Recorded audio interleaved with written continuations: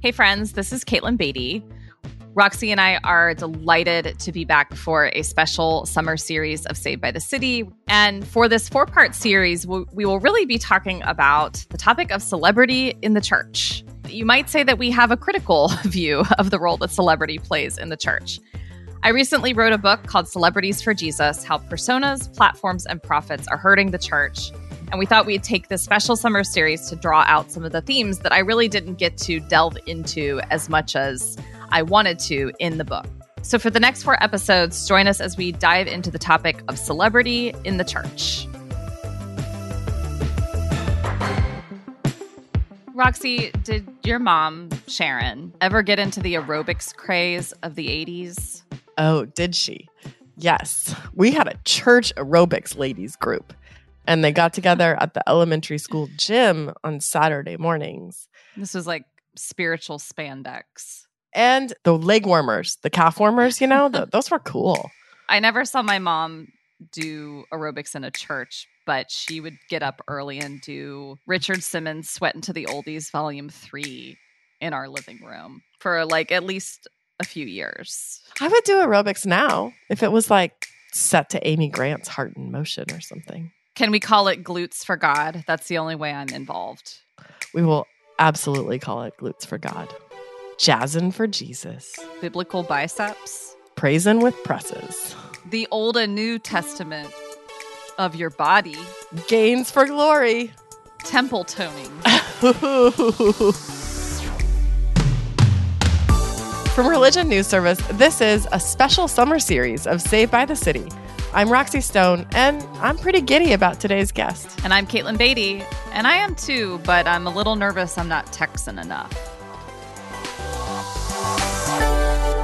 Roxy, we're in the final episode of Saved by the City Celebrity Edition, and we're pretty jazzercised to be joined by someone today who used to lead Christian aerobics classes, like evangelistic aerobics. That is true. And also, I feel like you're burying the lead a bit. Since the aerobics classes has become the most popular women's Bible teacher of the past 50 years. Maybe of all time. Hard to say. I don't know if they started keeping track of that before 50 years ago. But I mean, the last 50 years is a big claim in and of itself, because there are a lot of women Bible teachers, but she is one of the most popular Bible teachers of all time. And a best-selling author and speaker. And one of the few people who makes Twitter bearable. It's true. Beth Moore genuinely loves Jesus and people. She has a wicked sense of humor. And somehow she takes all the flack she gets from the Theo Bros in stride, which is no small feat. And there's been quite a lot of flack lately. Although I think it started, I want to say, 2016. Yeah, the flack isn't just about her having a crush on Jesus, which, by the way, like all the saints use that kind of language. So what are you even worried about? Or much more explicit. Yes. But no, the flack started several years ago, just as Beth was starting to speak publicly about politics, which she had not done prior to 2016, to my knowledge. Yeah, at least I don't remember her doing so. I mean, I remember it was really after the Access Hollywood tapes where she really started, speaking up, like, this is not okay, and it's not okay for us to support a man who would do this. Also, it went hand in hand with her beginning to speak up about the sexual abuse crisis within the Southern Baptist Church as well, and sharing her own story of sexual abuse and talking about, it wasn't just sexual abuse, but also like a misogyny that she had really borne witness to for a long time as a women's Bible teacher within the Southern Baptist Convention. It wasn't just about the fact that she was willing to break rank from, I would imagine, the majority of Southern Baptist pastors and members in speaking out directly against Trump and criticizing him directly. It was also about her saying, kind of peeling back the layer of her persona and saying, I care about this issue because I myself have experienced sexual abuse and misogynistic attitudes and behaviors my whole life. And I think a lot of women in the church said, yeah, me too. Like she is giving voice to something that we have experienced in staff meetings at church, on evangelical boards, at evangelical magazines, even if not abuse or harassment, like an attitude in the church that devalues women's perspective and contribution and really lets men get away with things, you know? She had an established platform, but also it was an established platform within the Southern Baptist Convention. She was very solidly within the Southern Baptist Convention as a Bible teacher for women, because the Southern Baptist Convention does not allow women to preach to mixed gender audiences, to be pastors. And it seemed like she was very comfortable in that space. She was comfortable teaching women. She was comfortable with sort of the role that women played in the Southern Baptist Convention, that men were the pastors, the elders. And I think that was part of what was very like 5-alarm bell, you know, about her speaking up, was like she had sort of lived comfortably in that space, or seemed to be living comfortably in that space for a long time. And suddenly it was like, oh no, you know, she's speaking up against Donald Trump, and she's also speaking up against a lot of ways that she has felt diminished over the years within an institution that she loved and cared for. But she was also voicing like, this institution has also hurt me as a woman and made me feel lesser than. Yeah, that's really well said, Roxy. I think the implication in some of the circles that she's been in the past is it's not just about women preaching from the stage. It's also, we want and need women to stay in their lane, to stay silent and submissive, to let the men handle the big conversations about public policy and who should be our president. You are not following script. It's almost like, no, little lady, you're not following the rules. Right. And you're firing up all of the other little ladies. Yeah. Well, that's where you kind of get to the dynamic of fear. Yeah, like now we've got a mob. Beth Moore has a kind of power to speak on behalf of women who are also fed up, to reflect their experiences, to call for change. And we don't like that. Yeah. And by many standards, a lot of people would say, of course, Beth Moore is a celebrity in terms of her following and best-selling books and packing out stadiums of people who want to listen to her. But I think she is really a good model of someone who had fame come to her, and at some point asking, now that I have this, how do I steward it well? If you have that kind of social power, you could be tempted to just kind of hoard it for yourself and build your own little kingdom and keep your kingdom safe. But I think what was so refreshing about Beth speaking out, in 2016 and beyond, is here's someone who is actually willing to risk her following, her reputation, her book sales, her conference events. Like, yeah, she did lose followers. Like, she lost people. It came at a cost. It did come at a cost. And I think even Beth Moore has said and would say, I should have said more sooner. And, I think that's something that she's wrestled with, that a lot of women with platforms have wrestled with. Well, not just women, but, around the Southern Baptist, like, sexual abuse crisis, around racism in the church, around misogyny. Like, I think Donald Trump and the Access Hollywood tapes were galvanizing in a massive way. And to Beth Moore's credit, she has not shut up since about any of it. And has, has doubled down and tripled down and has become an advocate in more ways than one for marginalized folks in conservative circles. And I think a lot of us get to that point. Like, I know I can say that. I mean, I don't have the same kind of platform, but I think there's ways that I can look back at certain times in my life and places I've worked or opportunities I've had where I'm like, I feel like I wish I'd spoken up sooner. I wish I'd said more. And I think when you are in those spaces, as you said, like it does come at a cost to speak up, and you will risk something to do it. And I think that that's part of what we wanted to talk about on this podcast is like how and when and why do you use your platform in ways that might be a risk to you, but are a way that you can support the marginalized or speak truth to power to push back in ways that will cost you. I wonder for women in particular if part of that path of gaining the courage to use your platform to speak up is getting over the idea that everybody will like you and agree with you.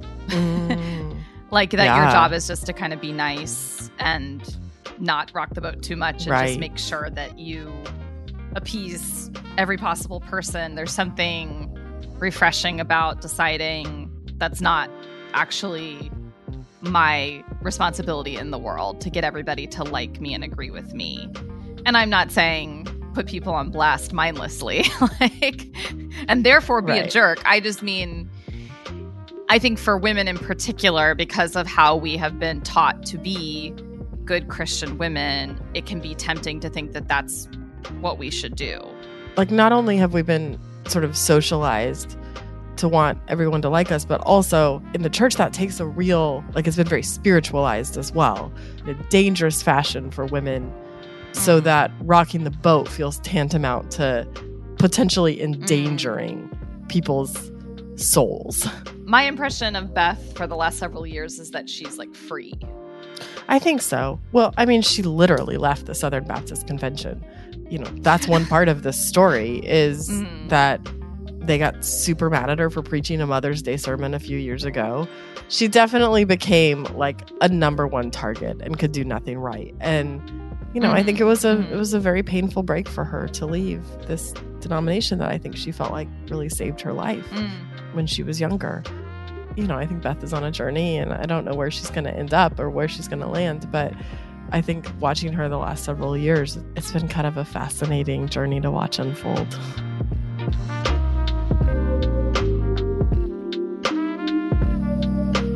Coming up, Beth Moore joins us for a candid conversation about her own fame and why she wouldn't wish it on anyone. Could I ever possibly tell a young speaker to seek it or want it? I would tell her, or I would tell him, don't even think about it. If the Lord puts you in that position, do what you got to do. But all you can hope to do is survive it. That's just it. But it was so very stressful. Before we hear from Beth, we want to tip our hats to the organization that makes Saved by the City possible. Religion News Service is an independent, award-winning source of global reporting on religion, spirituality, culture, and ethics. For the best in religion reporting, visit religionnews.com. And we'll be back with a brand new season of Saved by the City in a couple weeks. If you like what we're doing and want us to keep doing it, let us know by giving us a rating or review wherever you listen to your podcasts. As we're wrapping up our summer series, I wanted to share the good news that my book, Celebrities for Jesus, How Personas, Platforms, and Profits Are Hurting the Church, is now out in the world. If you buy the book through Baker Bookhouse, you get 40% off plus free shipping. Visit bakerbookhouse.com to learn more about Celebrities for Jesus.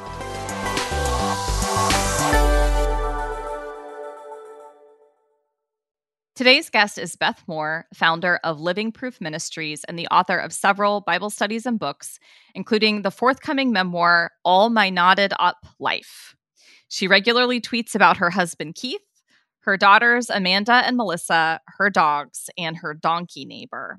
Oh, and grapes. We're so excited to talk to you, Beth. As Roxy and I were thinking about who to talk to in the church about navigating fame well, you, Beth, were at the top of our list. We're so delighted to have this conversation with you. Welcome. Well, I have been very anxious to have it with you. And let me tell you something. I hope that word well is relative, because I do not feel like I've done well with it. But what I am up for, you two, is a good conversation, because I think this is as important an issue as we could possibly be talking about among people of faith. So I'm ready to have it. I wish we were having it in person. I wish we were having it all evening long. I wish we were having it over queso.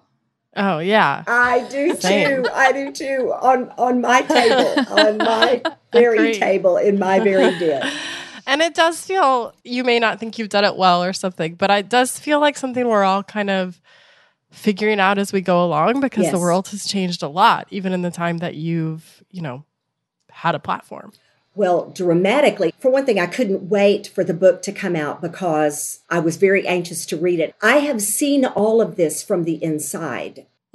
I rode this wave. I couldn't have planned it that way, could not have seen it coming, but I have been out in all of these places. So I have been as far into this, I think, as you could possibly get. So I haven't seen it as an outsider, which would bring a whole different kind of perspective to it. I've seen it as an insider. And so I was very anxious to hear it from various angles and I try to grapple with it and to try to grapple with what part of this whole thing has been God's doing and God's will, and what part of it has been God's chastisement. Oh my goodness. And I don't have the answers to all of that, but I am anxious to have the conversation. I think that's where answers begin, is knowing what questions to ask. So you just reflected on the fact that you've seen how celebrity works. Kind of, you've had a very deep insider view for... I've been in the green room, girl. Yes, I've been in the green room. Yes, ma'am. That is a perfect metaphor. Yes, ma'am. For what we're talking about. But going back, you're starting out in your ministry as a Bible teacher and writer. When you think back to that woman, kind of before Beth Moore was the Beth Moore, and I know you wouldn't like that framing anyway, but before fame had come to you, when you look back, what would you tell that woman to prepare her for all that would unfold and come, and to be maybe mindful of as your platform and the spotlight grew bigger and bigger? I love the question, what would you tell your younger self? Because in some of these cases, like this one, Caitlin, I would not know how to even find the language to get her to understand what was coming. I would not have had a paradigm for it. There just was no way to be prepared for it. I will tell you one thing, a little bit of my journey, and I don't know how it's worked for everyone, but I would imagine for a lot of people, it's like it was for me, in that I was probably speaking even in college. I just would not have called it that, but I was chaplain in my sorority at a Texas university, and then I was president of the sorority. So I was up in front of them all the time. I had surrendered my life to Christ at 18. I didn't know what I was going to do, but I knew I was just going to do whatever he put in front of me. But one of the things that has been a lifesaver for me, to the degree that my life is saved, and I don't mean, of course I'm saved spiritually, I just mean, I'm still so in it, but to the degree that I have survived it. And I want to say this to both of you. I don't think you can thrive in it. I do not think, let me make up a word here, that it is thrivable. I think what I have done is survived it. And so I think that's the best thing I have to say. I have not done it well, but I am in one piece on this other side of it. And so when I'm trying to think back, I know it's the absolute grace of God, but I think one thing he used is that I always loved what I was presently doing. I don't know exactly how to explain that. When I first began, I was 18 years old and teaching sixth grade Sunday school. And I loved it. I would have told you the whole world was in that group of sixth grade girls. I absolutely loved them. And then one too long after that, I won't get into the whole ordeal of how one thing built on another, but then I was teaching aerobics and I just absolutely loved it. My class was just, the ultimate to me.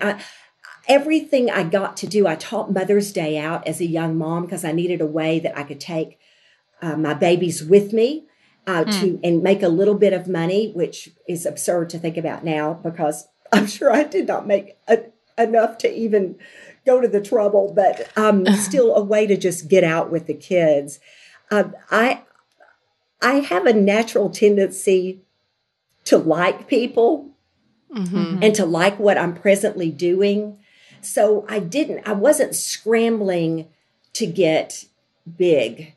And that was helpful. When I first wrote the Bible studies, I wrote them with a group in Houston. I was teaching a Sunday school class by then, and then I started teaching a Thursday class at another church where we could go a little bit further and a little bit longer. And so that's where I started writing Bible studies, is because they asked me to write homework. And so I didn't even try to publish them. I had a publisher come for them and then turn them back to me, that they didn't want them after all. And then they changed their mind again, and that's part of the story. But I loved that. I didn't always look at the horizon of how this could be bigger and better. So I think probably was a help. Yeah. That's interesting. So it's like you were very present in it, not thinking like, how is this a stepping stone to the next thing, or climbing up? That was not the next rung on the ladder. I always thought it was the thing. I don't know how to explain it, but whatever rock it was, I always thought, this is the rock. This is a rock. And I liked the people I was working with, and, we'd have a good time with it. Like those days I was teaching, I loved everything that reflected in any way, Caitlin, on the whole realm of Christian contemporary music and all of that kind of a feel. Because again, this is why I was looking forward to having the conversation with you. There are not many things I could tell you that I lived a parallel life through, but what we're talking about between the three of us, I absolutely have. This was just as far into the whole Christian contemporary movement as you could possibly go. And so, I choreographed all my aerobics routines to Christian music, because everything I was doing, I'd already given my life, my whole future, my whole work, everything to the Lord. So everything was ministry. And I loved it. I loved teaching Sunday school. I can tell you though, when the thing happened, I can tell you exactly when, where I felt like I had gotten on a plane and we had been just rolling down the tarmac, but, just kind of bouncing along, and you're doing just fine. And then suddenly it takes up speed and takes off. And the feeling of being on something that you don't know how to stop or where it goes, or how in the beloved name of our Lord the thing ever lands. When the event world really took off and started to peak was before you could have podcasts, before you could see them any other way. So you'd read their books or you'd done their Bible study, but now you could see them live. And so this is where the crowd starts swelling like this. And this is where I would tell you something began happening that I did not begin to know what to do with. And that's when then we started selling out arenas. And that was a ride. So I'm going to let you ask, because I don't know what y'all want to know about it, but that was when the thing. So I was about 40 when I would tell you that there was an acceleration, and it was all over the place. It would have been in lots of events, the passion movement, all those things, where arenas were just filled with people. And then, of course, there was nowhere for that to go when there got to be access through every kind of screen possible. There was no way really to sustain that, but don't think it was not tried. So as that was happening, as you're finding yourself in this like accelerating plane and taking off, and you're in arenas and people are cheering for you, and there's so many people who are excited about you. What is your advice? How did you stay grounded? How did you prevent yourself from beginning to believe your own hype? Or did you? Well, I love discussing this because, of course, it's very complex. It's sort of all of the things. But one of the things that was an aid to me, it did not feel like an aid to me at the time. It is only in retrospect that I see it as a grace of God. But I have to tell you that I never adapted my stress level to it. It scared me to death. I have friends that say that they were not frightened by it and intimidated by it. Okay, I just want to give you a picture. And I want you to feel it in your stomach with me, that you are backstage. Well, first of all, you've been to sound check and you are in a room with 20,000 seats in it, and it is sold out for that night and tomorrow. And you are the only speaker, and then you've got your worship team. I cannot even put language around the kind of stress that carries. I cannot begin to describe to you what it is like to be back in that hall. I literally could feel the acid coming up in my throat right now. It's a wonder that my chest is not splotching, because I could relive every single bit of the emotion that went with this and the stress of being out in the hall and looking through the archways into the arena, seeing the lights go down and the timer go down, because we always had a timer. And then walking out to my seat. I don't even know how to explain it to you that I have a lump in my throat telling you this, but it just was a lot. And at any time, I could have just bent over and thrown up. When I got up there, well, praise and worship was just huge. So that would, I could just get caught up in that. But by the time I got up on the platform and I prayed and we could get into the scriptures, then I could settle down. But I always found it super, super stressful and scary. A lot of fun things happen. I cannot say that we did not have fun, that we did not make a million memories. But I say this to you truthfully, and I wish we were just looking straight in one another's eyes so that you would know that this is with earnest, because it's going to sound very rehearsed. But I do not wish for that again for 1 minute. Not one.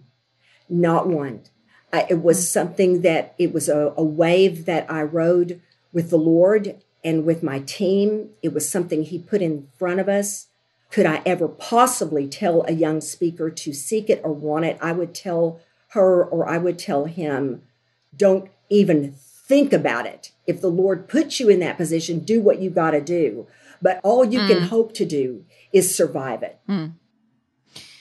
It's really interesting to hear you say very clearly, Beth, you would not wish that upon any young leader to have that kind of crowd. No one. If it comes to you, just try to hang on and survive by God's grace, but do not try to get there with your own effort. Steward it. Try to ask God to help you survive it. Don't go looking for it. This is a conversation we're having as people of faith, because if we were out in a more secular environment having this conversation, this wouldn't even make sense. I'm talking about for people of faith, followers of Jesus, who are called to continually point to Christ and glorify God rather than self. We've been called to deny ourselves and take up our cross and follow Jesus. Then nothing could be more antithetical to that than self-glory and seeking fame. So we're putting ourselves already at odds. There's no way for it to work. So for any believer to go into it thinking, I just want to be a big influencer, I cannot say strongly enough.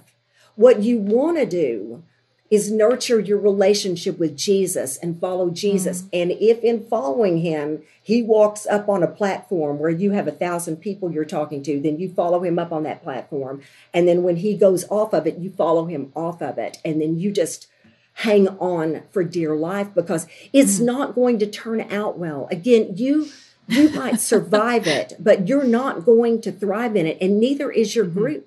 You're not going to. Yeah, I mean, the reality of any idol, what we're talking about is idolatry and glorifying the self instead of glorifying God. And idols promise something really great at first, and we get a little hit of what they promise. Yes. And then over time, the diminishing returns and the stress and the pressure, all idols take more and more from us. Yes. And I just think we're in this moment where we are seeing so clearly the effects the ramifications that celebrity has. And it would have taken this long, wouldn't it? It would have taken this long to see that now, to me, in my opinion, it's unraveling. So now we're watching. It seems like we're watching it come apart like a rope that's just unbraiding. And now we're seeing this is what we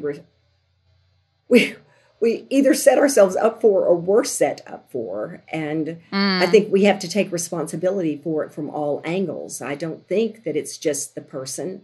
I think it is also the people that make celebrities out of the person. Oh, yeah. I also think it is publishers. And I love the publishing relationships that I have. But let me tell you, they better own it as well. It is a tripod of trouble coming, and it's coming from all three. The celebrity, those making them the celebrity, who are going to turn on them, by the way. It is not that they may. They absolutely will. Anyone who can adore you can abhor you in a flat second. That anytime it gets into the weird zone, it's because that's not real love. So, and then publishers, and here's what I want to say to y'all. I think I had the best of it. And that's what I can say is I got to work with people who were very real about their faith all along, to this day. But that helped us a lot, but it did not keep us from the monster. It couldn't. Yeah, I mean, all the metaphors that come to mind when we're talking about this is something that is beyond your control. Yes. That will destroy you or eat you alive if you're not extremely careful. Yes. So. And would you know? How long would we be out there and the monster would have overtaken us and we would have literally become it? And how would we know? Could we see it in the mirror? I don't know. I don't know. I just find that to be so scary. One reason we wanted to talk to you for this episode in particular is because you have used your platform to stand up for some pretty big issues, which I guess if you're going to have a platform that might eat you alive, like that's one reason to have it. And that includes, I think most recently that includes, of course, pushing back against evangelical support for Donald Trump, against sexism and sex abuse, against racism. Yes. For you, why was it so important to use your platform that way to push back against power and speak up for the marginalized in those ways? The most wonderful part of what I have been through over these last 6 years, the saving grace of it has been that I didn't make a decision. I didn't weigh out the options. I'd have had to have been an entirely different person in my insides, in my liver and kidneys and in my lungs and in my heart. I'd have had to have been a totally different person not to react like I did. So I'm so glad that I never have to spend any time asking myself what I did to myself, because I cannot imagine a world. Okay, let's think first of all in regard to women and what really began the big controversies. I was already very controversial before this, but on a much broader scale that was just honestly the burning at the stake. Socially. And the bad part about a social burning at the stake is that you never die. It's like, good grief. At least if it would only take like 12 hours if you were in an actual fire, but the fire keeps burning and you keep not dying. That's the worst part, is you're standing in front of a firing squad, only you just not, it's like, when do I give up the ghost? But you just don't, and you just keep shooting. But the one thing, how in the world would I have spent my entire adult life? So that would have put me to almost 60 at that point. I'm 65 now. How in the world have I given my whole life to serving Jesus by serving women, and I would have been in that situation and not reacted on behalf of women? There's no world. So at least that Roxy is probably the most comforting part of it, is that I know that it wasn't going to go any other way. I don't have to look back and think, well, you really should have kept your mouth shut. I could not have done it. And not only that one time, but then every time after that, I would tell you, I mean, I would just pray about it. Keep your mouth shut, keep your mouth shut, keep your mouth shut, keep your mouth shut. And up it would come. Up it would come. It'd be like, I could not shut my mouth. I would just look, I think, what are you doing? But it just was too fundamental. Those things were too fundamental. And I've said so many times, because I think this is important, because people say, why did you get into politics? Oh, I did not get it. I had political activity in my personal life. I'd never, ever made that a public thing. No, it came to us in the church. It came to us. It came on our turf and overtook us, and we became it. It did not become us. We became it. And that is what I objected to. I never expected Donald Trump to be any different than Donald Trump has been. Never. Yeah. I can't say he disappointed me. He was exactly like I expected him to be. I could not have foreseen what happened to us. I could not have foreseen it. And that we were just going to sit there and act like it was normal. And so I don't know, y'all. There's no world in which I could have kept my mouth shut. I think one grace that has flowed from you, Beth, like not being able to shut your mouth, as you said.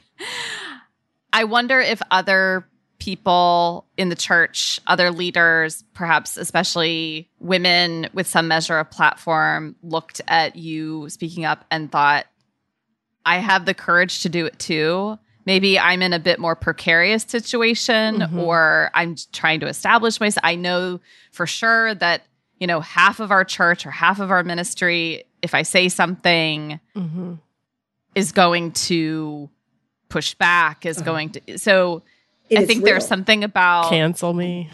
Watching. I mean, I'm very sorry that you about your ongoing social burning at the stake. I have never thought about the fact that it could actually be worse than a literal burning where it's just over. Yeah. Oh, absolutely. Every day. But you are bringing up something, and now I have a little bit of a lump in my throat, and because this is a very tender subject to me, and I'm very passionate about it. But I will tell you this, because I am so not proud of myself in 1,000 ways and have so many regrets. But I will say one thing for certain, and that is that one of the things God used to keep me out there, I thought about it every single day without fail, from the very first wave that I could, by the way, that I could not, if you said, what did you see coming? I saw the men coming. I didn't see the women coming. But I thought, in my mind, I thought that to me, I wanted to protect us, and I wanted to take up for us, and I wanted to say, are we not worth more than that? And is that what we are? Is our, well, you know what I'm trying to say. And it just was so upsetting. But I didn't see the women turning on me. And so that was extremely painful. But every day I thought about the younger women and the really young women that were watching to see if I was going to keep showing up. And every day I would say to myself, you have to get out there. Because I wouldn't want to open it up, because the second you cannot believe the things that get said. You can't believe it. And so in order to say something, I'd have to see that. And then, but I'd say, I don't care if it was like, I'm having enchiladas today, but I said, every day, Beth, every day, you have to get on there. You have to get on there, because they're going to look to see, just no matter what, Beth, no matter what gets said to you, no matter what happens, no matter what you see, you stay out there, you stay out there, you stay out there, because they're going to think, oh, I see, a woman can be bullied off. And I thought, no, I'm not going for Annabeth, my granddaughter. I absolutely will not let them bully me off of here. I'm not going to do it. Even just seeing the toxicity, even if it's not directly aimed at you, you think, how is this the level of discourse we've sunk to, especially for people of faith, to use this kind of language against someone else. And I have not done it perfectly either. I remember feeling angry and letting that pour out on Twitter and thinking back like, okay, maybe that wasn't the best avenue. But I do think one reason to stay is just the connections that if you love people, you love learning about different walks of life and getting a peek inside people's lives. Also, it's very funny. I was going to say that. And because Caitlin, I've laughed at you so many times. I love quirky, absurd people. I just love it. I love how funny people are. And I have always, I'm a writer. So we three tend to like words. Words are our pictures. So we love to see people play around with words and say it in some way that has maybe a double meaning or is particularly clever or witty or whatever, or just stupid. I love that part. I have enough people that I enjoy on there that I hang out.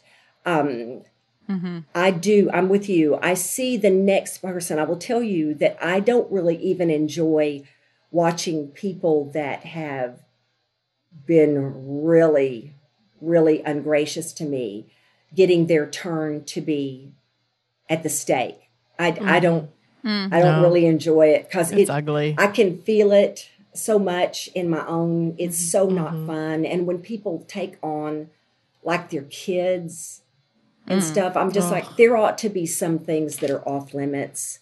But I got to tell y'all, when you were saying, Caitlin, that there were times when you're sure you've gone too far, like I can't even count the time. Probably I've gone too far more times than I haven't. But one of the things I have is Melissa. And Roxy, you know my Melissa. I do. But yes. Okay. So Melissa really is the kind that will tell me, Mother, I could just tell from your tone that you probably could use a little brain. And I'll know that I sounded hysterical. Some of them, and I don't mean funny, I mean that I look like they have put me, one in particular out there that's just like, I felt like he's caused such a mess with the whole idea of gender roles because of his extreme.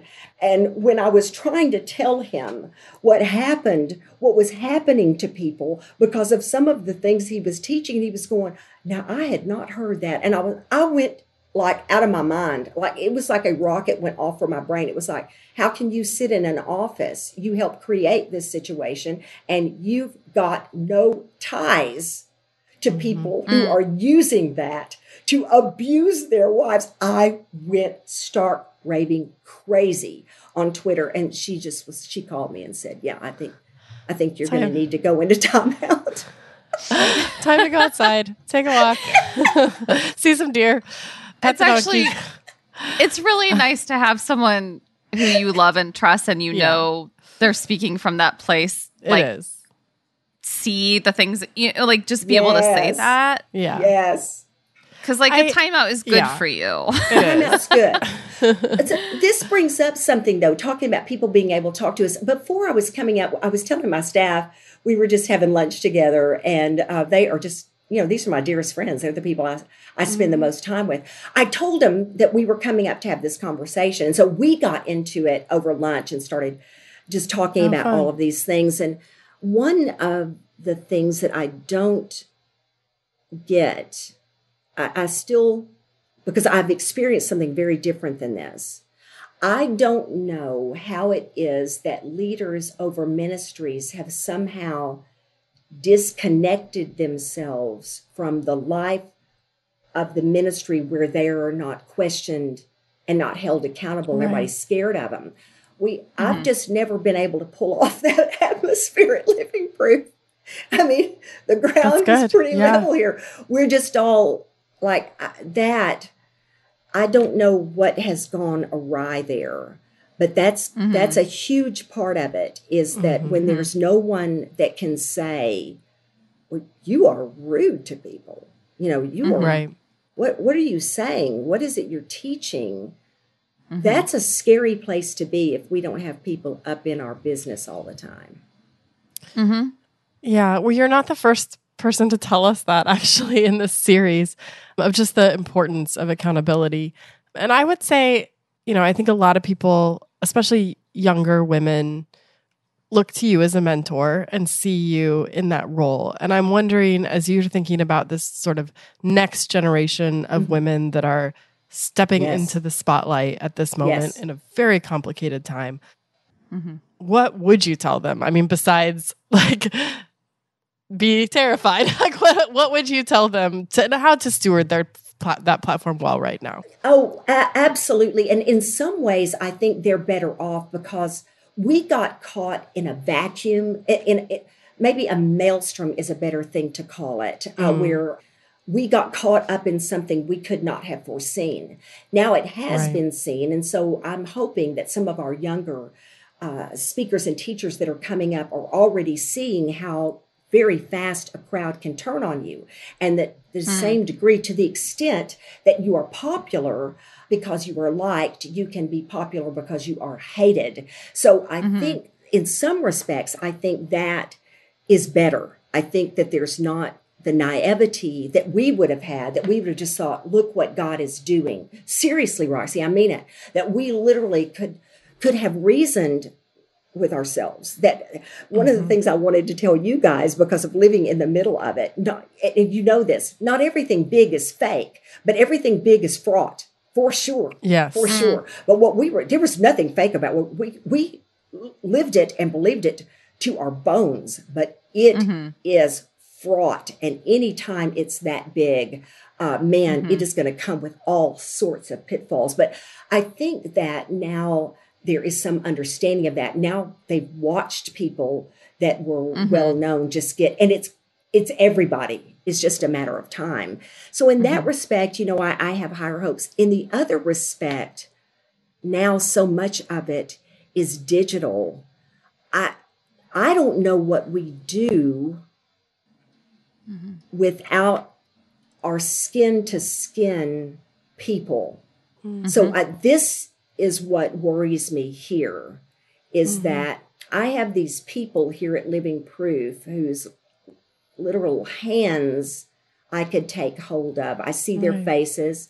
I know their tears. I know what they're going through. We pray together. We laugh together. We eat together. That we're losing that, the warmth of, and in some respects can't help it. It came partially with the pandemic, but that's not good. So I see good things, but one of the things I'm doing this next year, we haven't announced it yet, but I'll tell it to y'all without telling the names. But half of my Living Proof calendar this next year, I'm bringing a young teacher in with me to let her have some of what would have been my teaching times, so that we can let her have that access to teach those people and introduce those people to her that may not know her. I'm very, very awake to the generations of women coming up, that they have been well mothered and well sistered and befriended in the faith. And if we're going to do that in this digital world, we better work at it. Yeah, the significance of that in-person connection and community and being known, like really being known. Yes. People who love you and are not going to hype you up. And that's right. they love you, they don't adore you, right? Like they love all of you, not just the shiny parts. Yes. That seems so important. Thank you so much for your time, Beth. I have one more lighter question for you. Oh, by all means. One of the things that we really appreciate about what you put out into the world is that you, well, you're very funny and you share very funny stories and just share kind of normal moments from your life, you're not trying to project an image of glitz and glamour and a certain lifestyle. I loved the story recently about your beloved husband, Keith, falling asleep during one of your recent messages. Caitlin, I need you to understand that not one bit of that was exaggerated. Not one. Not one. If anything, I did not tell it as big as it was. But yes, sound asleep. sound asleep. What may have been even worse, at least he was only in full view of the choir. He was on the front row while I was speaking. But in the, when you meet in the green room with the circle of very serious people that are really praying about the morning service. And I'd already seen him drowsy. And when we all lifted our heads, his was still down. He literally was out. He was deep in prayer. He very was deep so in prayer. Deep. He was so under the burden. But anyway, oh man, I have to say this to you too, that there is no telling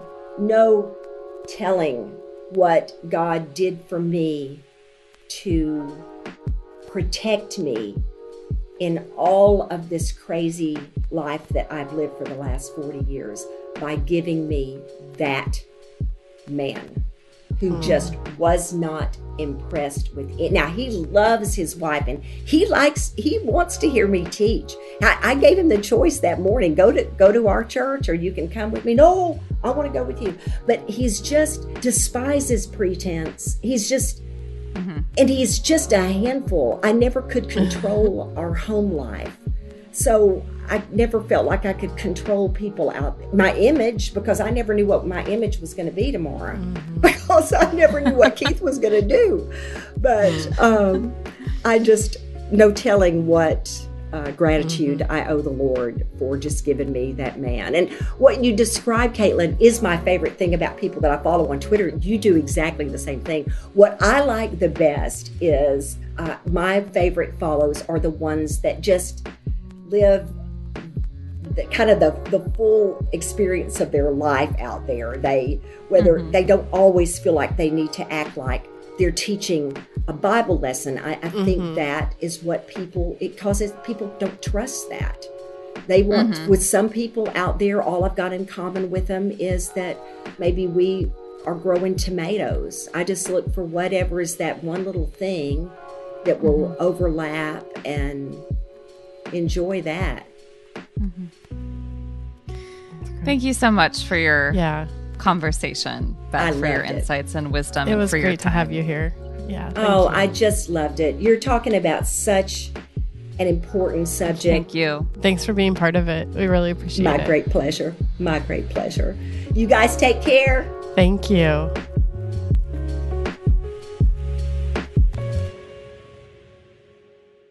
I think one time Roxy, Beth tweeted about making queso dip, and now I forever associate Beth more with queso dip.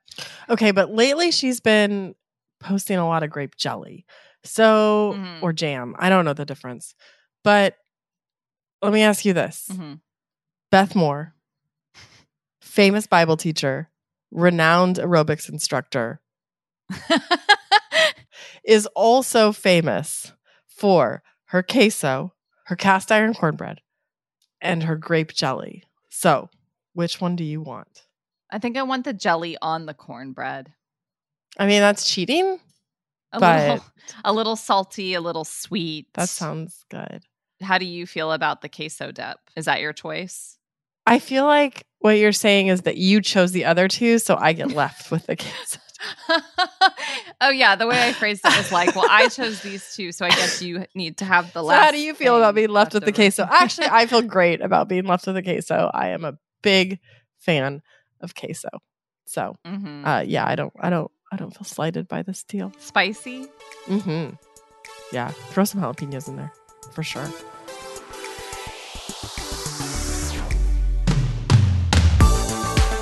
Saved by the City is a Religion News Service production. The producer is Jay Woodward, and the consulting editor is Paul O'Donnell. We also get production assistance from Elizabeth Wyndham. Chaz Russo put together our look, and Martin Fowler wrote our theme music. We are Caitlin Beatty and Roxy Stone. Thanks for listening.